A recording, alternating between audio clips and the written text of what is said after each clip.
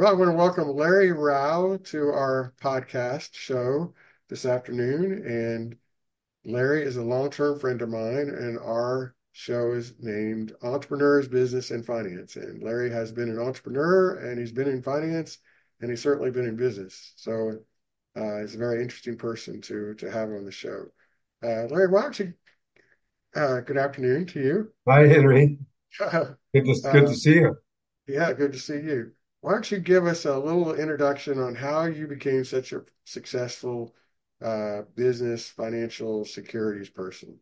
Um, Must have been my farming background must have been your farming background. There you go. when I was a kid. Uh, I I guess going back, I was a chemistry major in college, and I'm not sure I used a whole lot of that other than I worked for several pharmaceutical companies for about half my life, and I spent the last half of my life in financial advisory. I was a stockbroker with several different companies, and decided to.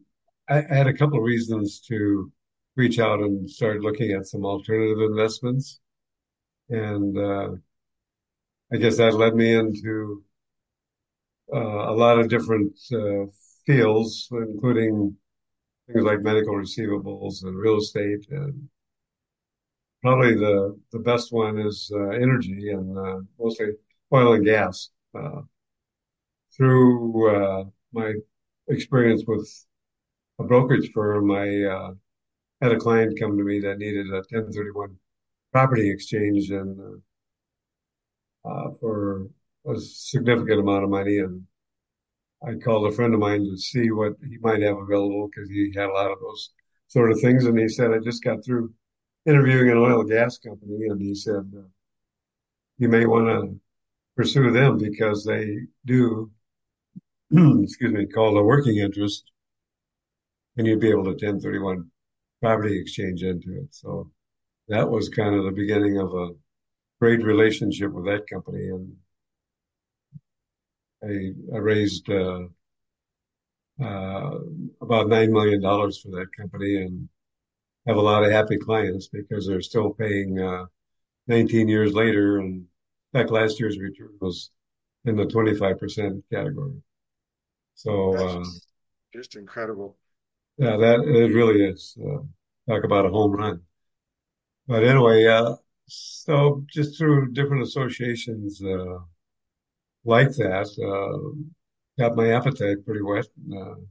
I did several different energy companies, not all successful, but uh, the one,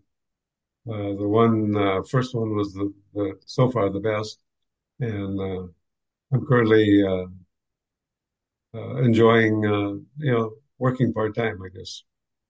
Some of the Well, things you've, we met over 20 years ago when you were in the securities business, and we were like lots of other people that called upon you because you were well known. And more recently, I would call you semi-retired because you're always so active. I know you bought some minerals from one of my companies, and you've had some other folks that you brought to the table to buy, including your grandson. And these are mineral properties, which is just another sector of the oil and gas business. And you also were involved consulting, I believe it was, for a solar company. You may still be doing some of that. And you recommended me, and I came in and became a strategic advisor for them for a year and got some stock. And I think that that's going to be a huge, huge success in time. It's on its way. And of course, when Olga and my wife and I come to Naples, Florida, which we like to come, part of the reason we come is to spend time with you and Jan. And now I think you have a lot of friends that come down from, we didn't talk about exactly where you're from, but from North Dakota, and then how you ended up moving to Naples. not North Dakota though. That's our South competitive Dakota. state. South South Dakota. What was Dakota. I saying? Yeah, I spent all but the last 10 years in South Dakota, born and raised there. And yeah, we enjoyed your company. Anyway, long story short, I yes, I got involved with a solar company as a founder approximately 10 years ago. And was happy to have you join us several years later. as an advisor. But a good friend of mine talked me into coming to Naples uh, one winter. I had been going to Phoenix and Palm Springs and Tucson and a few other places, and came down and fell in love with Naples. Found a great church and a lot of great people. And, yeah, there I have a lot of family that comes down every winter. Because, yes, in fact, we got my daughter and her family, extended family. 9 of us are going to be enjoying a little warm weather in February. So, We know it's a beautiful place, and we've talked about going out boating and fishing together. We haven't done that yet, but I know you like to go boating and fishing, and uh, you've I guess you did some of that, on the lake when you had your lake house. yeah, I did Um, a lot of it there, but not the same type.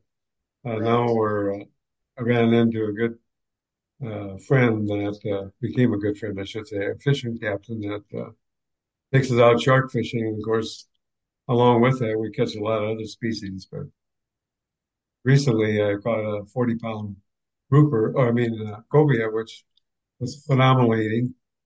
We've caught 8, 9, 10 foot sharks, sawfish, groupers.